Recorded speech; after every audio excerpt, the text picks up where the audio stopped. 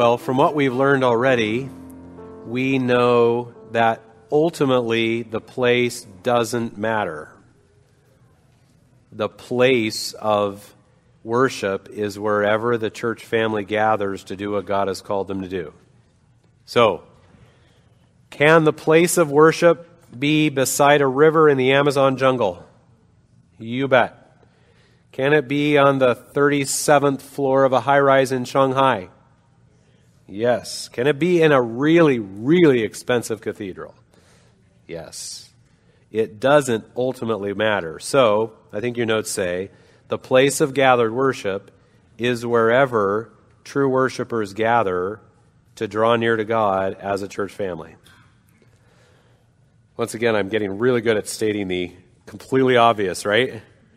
And yet it's amazing how often things have gotten off track in some of these areas. Okay, having said that, that doesn't mean, however, that the Bible says absolutely nothing or gives us absolutely no principles about the place where we gather. There are several just wonderful books on worship that I'll mention as we go along.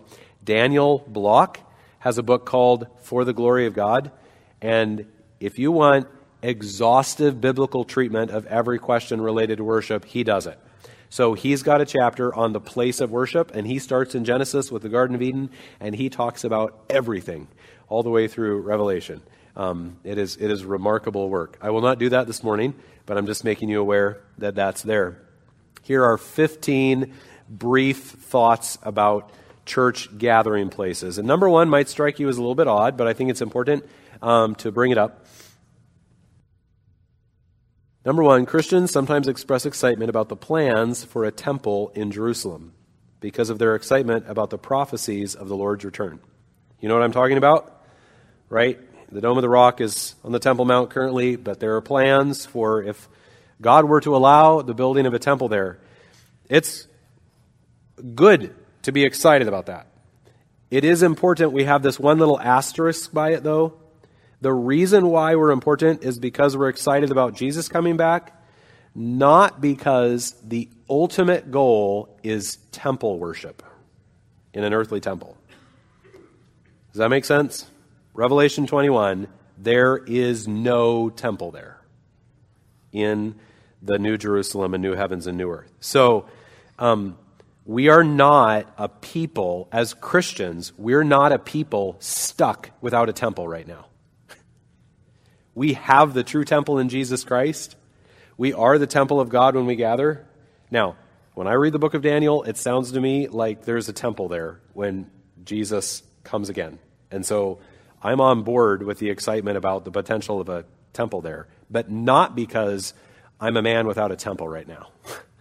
I've got all the temple I need, though I'm excited about Jesus coming again and keeping his promises to the nation of Israel.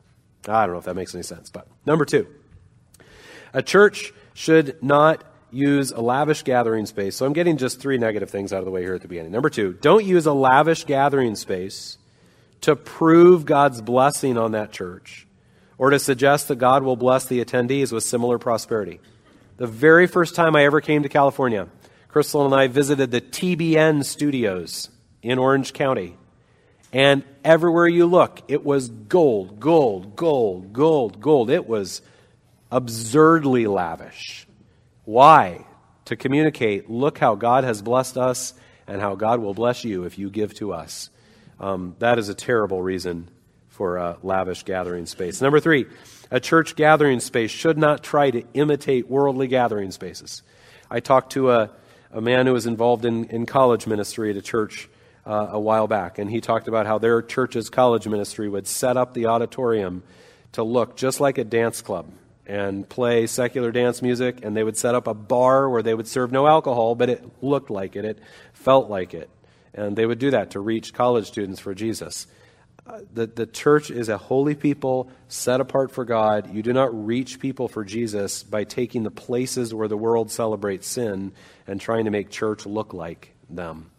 That's number 3. Don't try to imitate worldly, and I mean sinful, gathering spaces. Number 4, a church should not give the impression that the size, quality, or beauty of a facility can reassure attendees about their relationship with God. Remember that in Israel's history, one of the reasons why God allowed the temple to be destroyed, profaned, and then destroyed, was because the people said, we have the temple. We're good. And God said, if that's the way you're going to think about it, then goodbye temple, because you're not good. You're not right with God. They said, we have the temple of the Lord. And God said, I'm going to take away the temple because you don't have the Lord. You just have the temple. So you can't reassure people that because we have this great building, I'm okay with God. Number 5. All right, here we get into the positive principles. Number 5, because it is essential for the whole church to gather, as we've learned about recently, sufficient space is a very high priority. So in this day and age when real estate is so expensive, churches rightfully place a very high priority on simply finding a space big enough for all of us. It might be unideal in a lot of ways, but if we can all fit in it, that itself is fantastic because the whole church has to gather. And could we gather outdoors here in Southern California? Yes, we could, but it would have a lot of challenges. And so to have a roof over your head, enough room for a whole church family is a tremendous thing to thank the Lord for and a really high priority because we have to all gather. Number 6, because the church family has God-given priorities to carry out when they gather, functionality is a very high priority. Daniel Block points out that the Old Testament tabernacle was an amazing combination of beauty and functionality. It had this incredible beauty to it, and yet you could pack it up and go move it to another place in the desert. And that's because God's people had to be able to take it with them and worship on the go. And so we don't have, well, we used to know what that was like as a church family, didn't we? We put it in a trailer.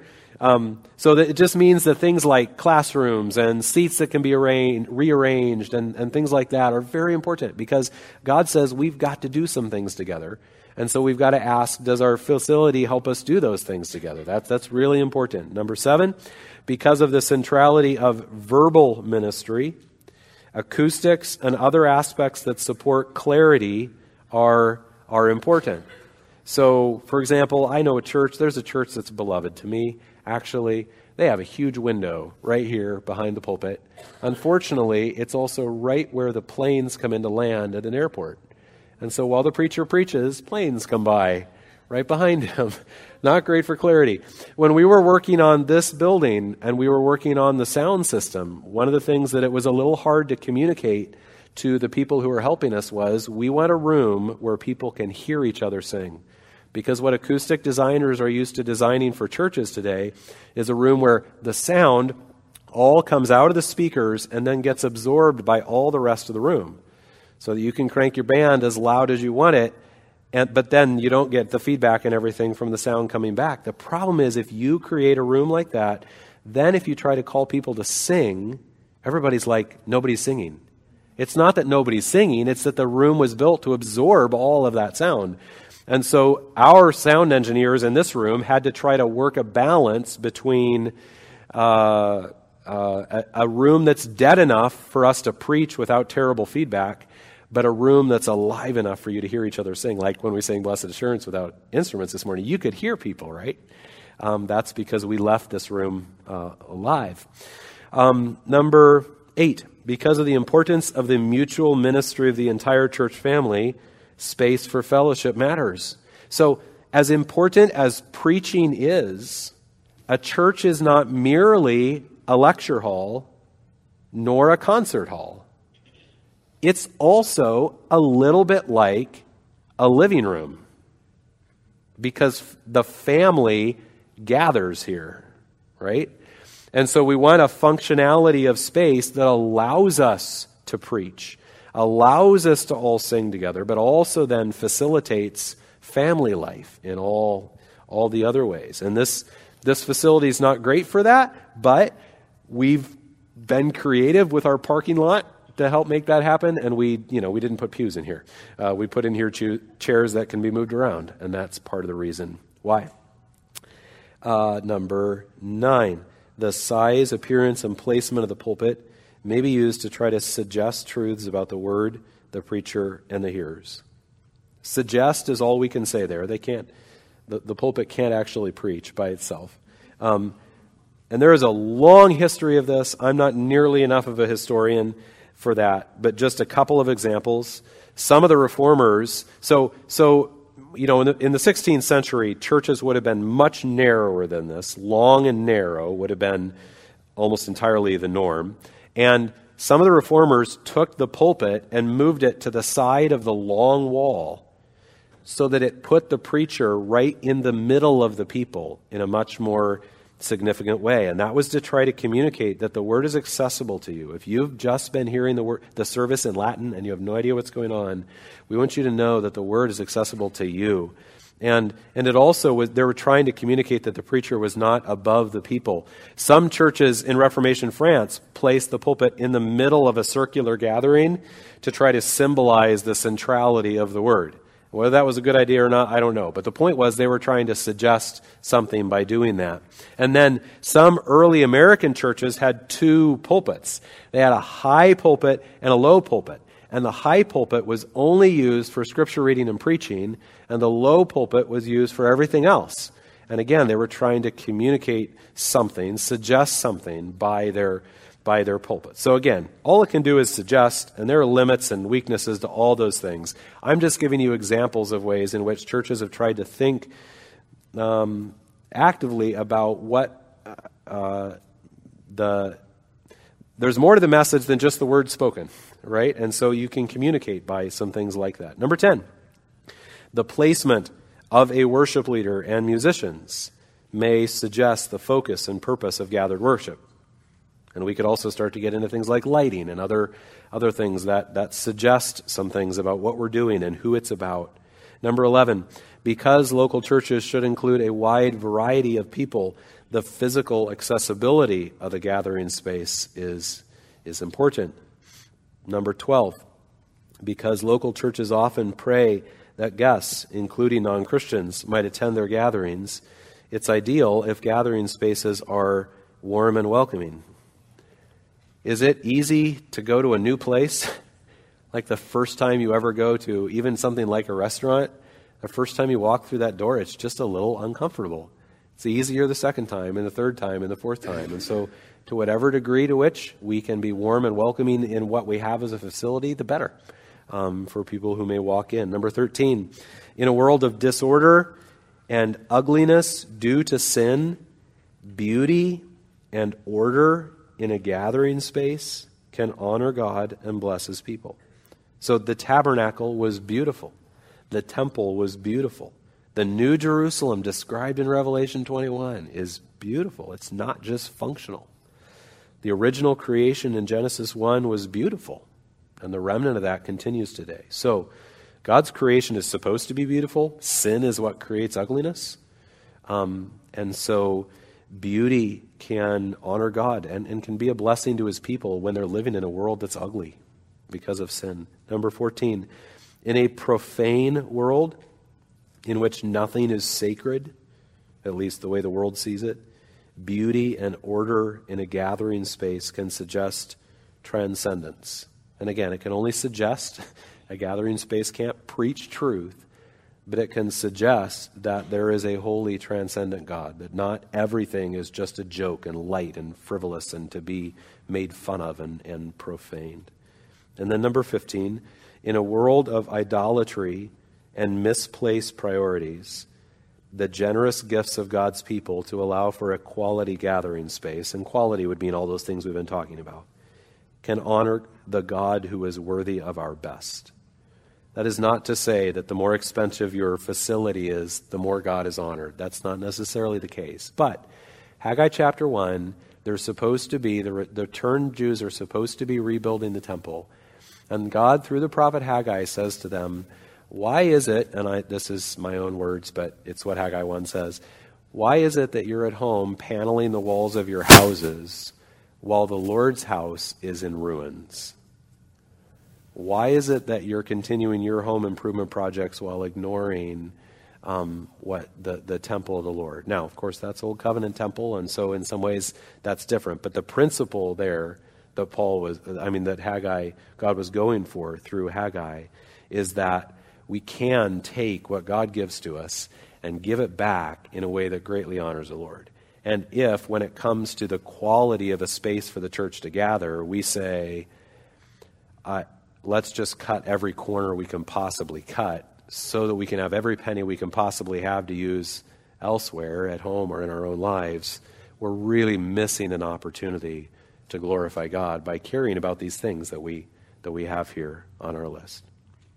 Hopefully that makes sense. I'm trying to walk a little bit of a knife edge there between, on one hand, saying, who cares, nothing matters, and on the other hand, saying, the more money you spend on a facility, the better. Neither of those things is true. That's not the point. All right, how do we do? 15 thoughts on facility. Gathering space is what I'd like to say rather than facility. Okay, let's talk about when for the rest of our time. The time of gathered worship. Is there a particular day when Christians must gather for worship? And this is an extremely complicated question. There have been differences of opinion about days all the way back to the very first churches, because Paul writes about it in both Romans and Colossians. So two different parts of the early Christian church. We know in both places there were disagreements about days. So the history of this is extensive and complicated. Here goes my attempt to simplify about why we meet when we meet. So obviously, we meet as a whole church family on Sundays. We do other things some other times, but our whole church gathering are Sundays. We don't teach that Sunday is necessarily the new or the changed Sabbath day. Now, I'm not saying that you couldn't believe that, and some in our church family may believe that, but you've never heard us teach that. That Sunday is the new Sabbath, or the changed Sabbath from the seventh day of the week. And we don't require that our members all hold to the same view of the Sabbath for the New Testament Christian.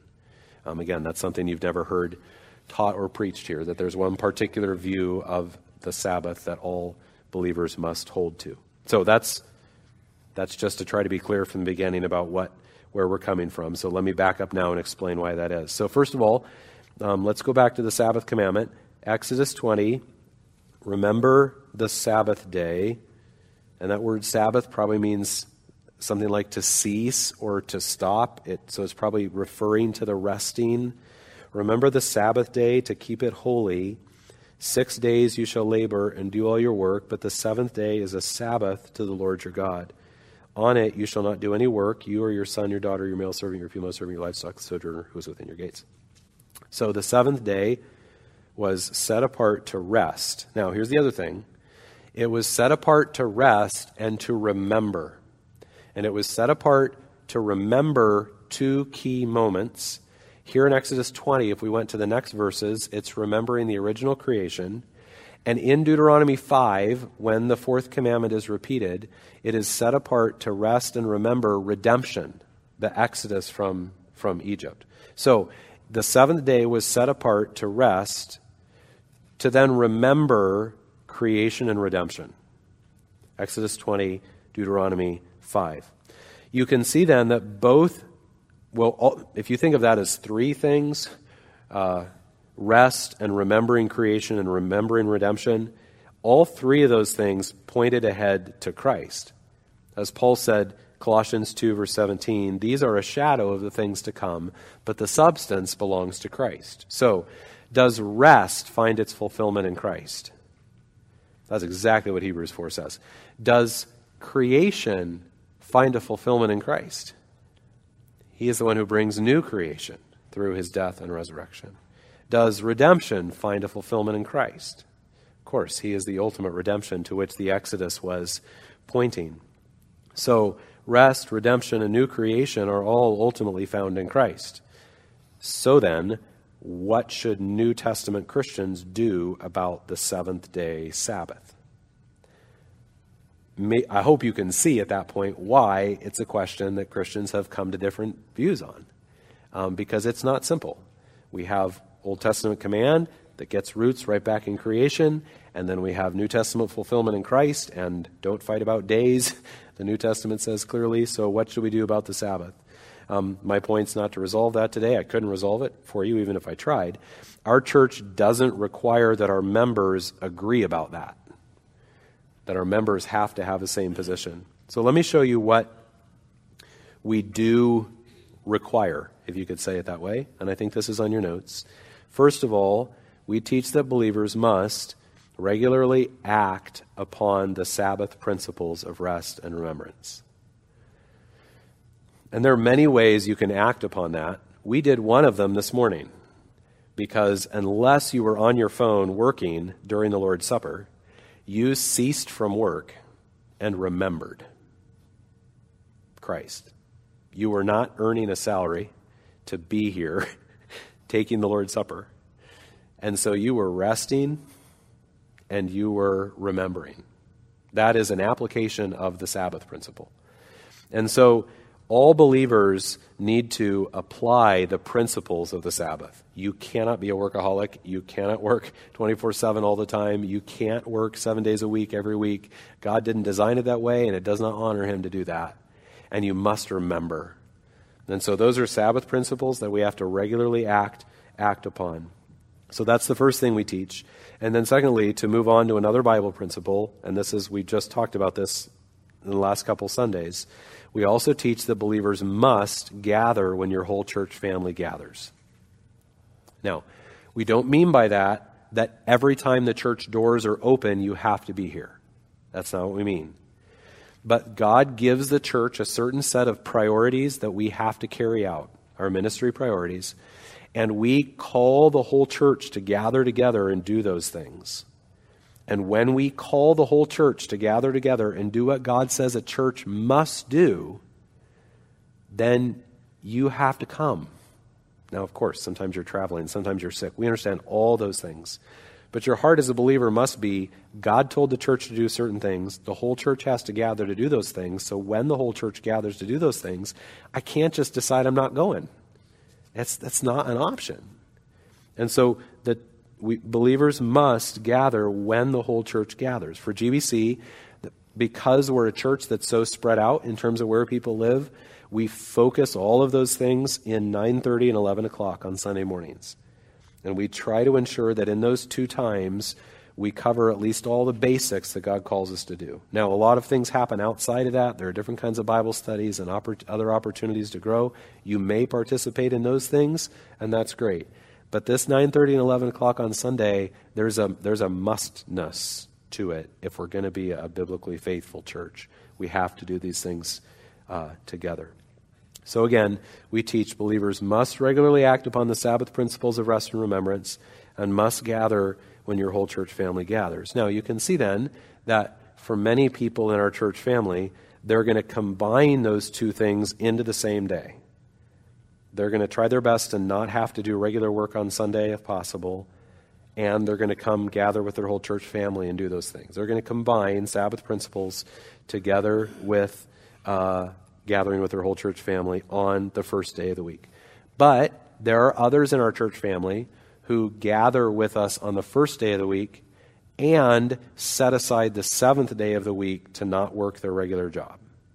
And so they're applying the Sabbath principles on Saturday, and they're gathering with their church on Sunday. And that's fine. We don't all need to agree on that or apply that in the exact same way. Okay? So what I want to ask next is, what then is the significance of the first day? Why do we meet on the first day of the week? But any questions about what I just said?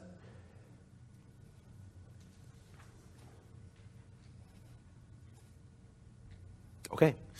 So then, what is the biblical significance of the first day of the week that would lead us to gather as a church family on that day? Well, first of all, every gospel speaks of the resurrection as occurring on the first day of the week. So it's a clear emphasis that was the day of resurrection. But then beyond that, what else happened on that day is very, very interesting.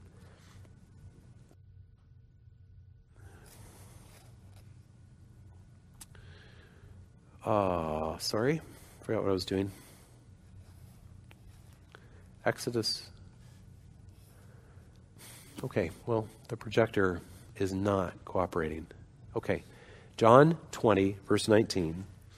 On the evening of that day, and it's interesting then comes the phrase, the first day of the week, Because we know that if we're going by Jewish reckoning, there's a point in that evening where it becomes the next day. So this is particularly emphasizing,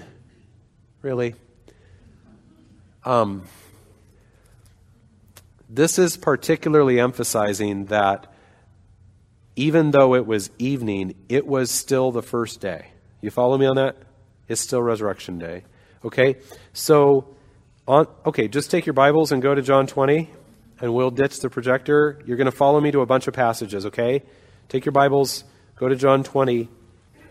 We'll have to do this quickly.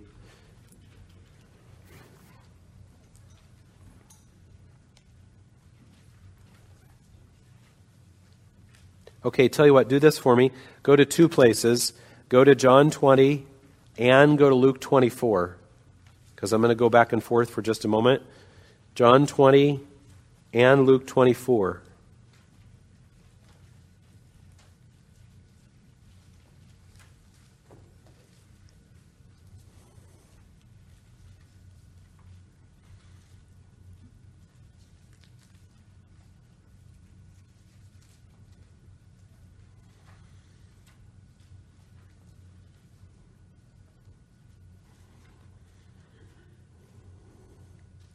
Okay, John 20, verse 19.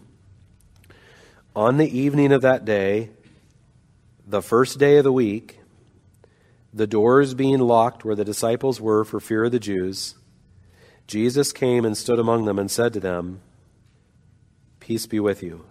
So this is still Resurrection Day, and on that evening, he comes to them. Now, Luke chapter 24, don't lose John 20, Luke chapter 24,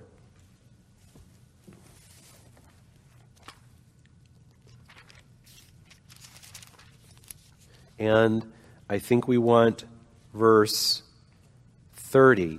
This is describing the same thing after he was with the men on the road to Emmaus.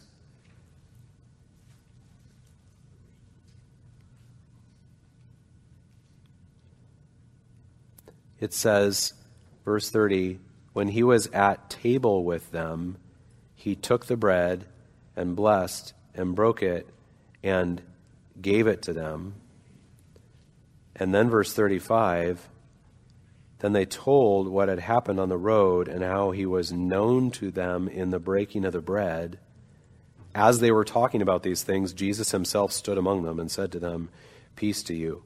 So this happens in two different places, and then they come together. But notice that Jesus there, with that first group, he breaks bread with them. And that wording in verse 30, he took the bread and blessed and broke it and gave it to them. That is like exactly the Lord's Supper wording. And so here we are on Resurrection Day, and there is this meal, this breaking of bread, which is just what Jesus had told them to do in remembrance of him. And remember, what's Sabbath for? Rest and remembrance of creation and redemption. And here is this Lord's Supper that happens on that evening with a portion of his disciples. Back to John 20, verse 26. John 20, verse 26. 8 days later, his disciples were inside again, and Thomas was with them. Although the doors were locked, Jesus came and stood among them and said, "Peace be with you." So here now is another appearance of the resurrected Jesus, and it says 8 days later. And by our reckoning, 8 days later would make it Monday. The Bible scholars consistently say that the way they counted those days, this would have been the next first day. It would have been the next Sunday. That they are gathered together again, and Jesus comes to them again. You don't have to turn there, but Acts chapter 2 tells us then that when the day of Pentecost arrived, so now we go ahead 50 days, when the day of Pentecost had arrived, they were all gathered in Jerusalem waiting for the Spirit, and it was on that day that the Spirit came. And again, Bible scholars are very broadly agreed, including Seventh-day Sabbatarian scholars, are agreed that Pentecost happened on the first day of the week, that the Spirit was given on Sunday. Then we have two references to two different places where in Paul's church planning in which they're gathered on the first day of the week. Acts 20, verse 7, this is the church at Troas, and it says in Acts 20, verse 7, on the first day of the week, when they were gathered together to break bread. So again, it's probably pointing us to first day of the week, Lord's Supper, remembrance, just as Jesus himself did on first day of the week, Resurrection Day. And then 1 Corinthians 16:2 talks about their giving to help the church in Jerusalem. And it says on the first day of every week, when you gather, set those gifts aside. Okay? So that's what we have outside of Revelation 1, which is a little different from the first day. So does that make sense so far? What I'm saying about the importance of the first day of the week in the New Testament? Okay, so then we add Revelation 1, verse 10.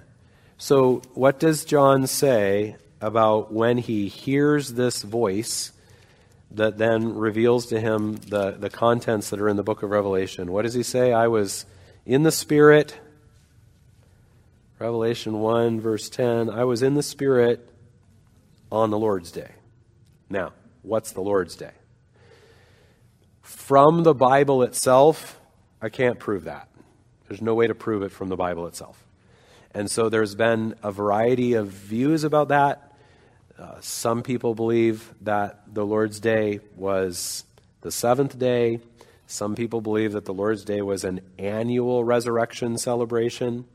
Some people believe that the Lord's Day is referring to a future day, the coming of the Lord. It's a little hard to see that in Revelation 1. And some people believe that the Lord's Day was the first day. What we know is that so again, I can't prove to you the right answer from the New Testament. It's not there. But we do know that from the very earliest church, they were celebrating the first day of the week and calling it the Lord's Day. So at least in church tradition, in early church history, we know that that's what happened, that they were meeting on the first day of the week. It's often said that the Emperor Constantine changed the day of worship from Saturday to Sunday. And that is absolute nonsense, because long before Constantine, we know that the Christians were meeting on the first day of the week, celebrating Lord's Supper in honor of the resurrection. For example, Justin Martyr was an early Christian apologist, and in his writings to the Roman Emperor about 155 AD, he wrote that the church met on Sunday because it was the day when Jesus Christ our Savior rose from the dead. So long before Constantine, we had first day worship in the early Christian church. So I really wish I could show you one slide, but I can't. So if I tried to just give you an extremely oversimplified history with 4 points, so maybe you could just write this down for me, a little timeline, because I can't show it to you. So first of all, you've got the apostles and the very early church, and you've got first day of the week worship. Okay?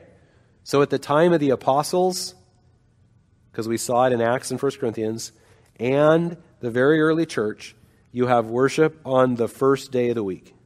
And possibly they were calling it the Lord's Day from there at the very... Okay, so that's our first historical point. Then, secondly, it is Constantine. Oh, yay! Okay, the second arrow is 321 AD. It is Constantine, after his conversion to Christianity, that makes the first day of the week a public holiday. So many people are allowed to rest from work on that day. We just, in recent American history, that's just been taken for granted. But that was not a thing until the Roman Empire. So whether that was a good idea or not is not the question. The point is just that historically, that's when you had a kind of official rest from work. Now, go ahead. The third arrow then is Reformation. So early 1500s is when you get some teachers who are really teaching that the first day of the week is the new Sabbath, or the replacement Sabbath, that the first day replaced the seventh day. Now, once again, that's not, our church doesn't teach that, but there may be people in our church who believe that, which is fine. I'm not saying it's wrong. I'm just saying you don't have to believe that. It's not what we teach. But there are some people who believe that the first day is the new Sabbath day, the replacement of the Sabbath. And then go just a little bit after that into particularly the English Reformation, and then the Puritans and early American history, and you've got a really strong emphasis on following Old Testament Sabbath laws on Sunday. And wow, that made a huge impact. Even up to recent times, or maybe even currently, you have Christian groups who, like, for example, no board games on Sunday, no sports on Sunday, no mowing the lawn on Sunday. And you see the process here. It's if Sunday is the replacement Sabbath, and if the Old Covenant Sabbath laws have to be still followed, then you have to follow those on Sunday. And again, our church does not teach either one of those two things at the end of that. I've already explained what we teach. I'm just trying to give you a super simple overview of a little bit of the history that has influenced where we're at today. Okay? So back up then from all that to what's biblically clear. First, the Sabbath continues to have importance in the principles of rest and remembrance. And some Christians are also going to believe that the Sabbath continues to have importance as a specific day. And that's fine, but we don't have to all agree on that. But at least we know that it continues to have importance in the principles of rest and remembrance. Secondly, the first day of the week holds special importance in several different ways in the New Testament. And thirdly, for a church to be a church, they must have set times when they all gather together. Those are the things that I think are biblically clear. So, again, here at GBC, we teach that believers must regularly act upon the Sabbath principles of rest and remembrance and gather when your whole church family gathers. Then, due to the strong emphasis on the first day, at the time of the apostles, the day of resurrection, we choose to gather our whole church family for worship on that day, which we might call the Lord's Day. And then we welcome differences of opinion about whether a specific day is a required day for applying the Sabbath principles.